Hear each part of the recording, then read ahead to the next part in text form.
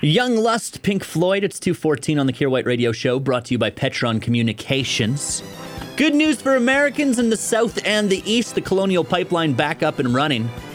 But not before the world's got to marvel at many photos of people trying to hoard gasoline in weird containers. I laughed and laughed as I looked at a bunch of them yesterday. I saw one Jeff posted up on the Bear Facebook page, a lady trying to fill a laundry basket with gasoline, and it's the kind of laundry basket that has holes in the side, so she was probably not successful. I saw Rubbermaid bins, not the worst option. I saw cardboard boxes, not a great option. And last night, while I was flipping through the internet, laughing and laughing and laughing at the idiocy, something terrifying hit my brain.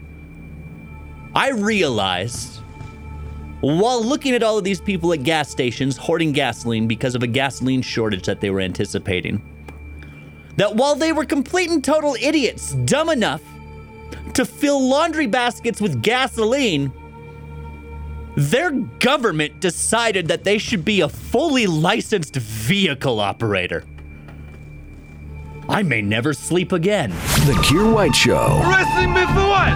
I'm not allowed to stand up for myself? I thought this was America.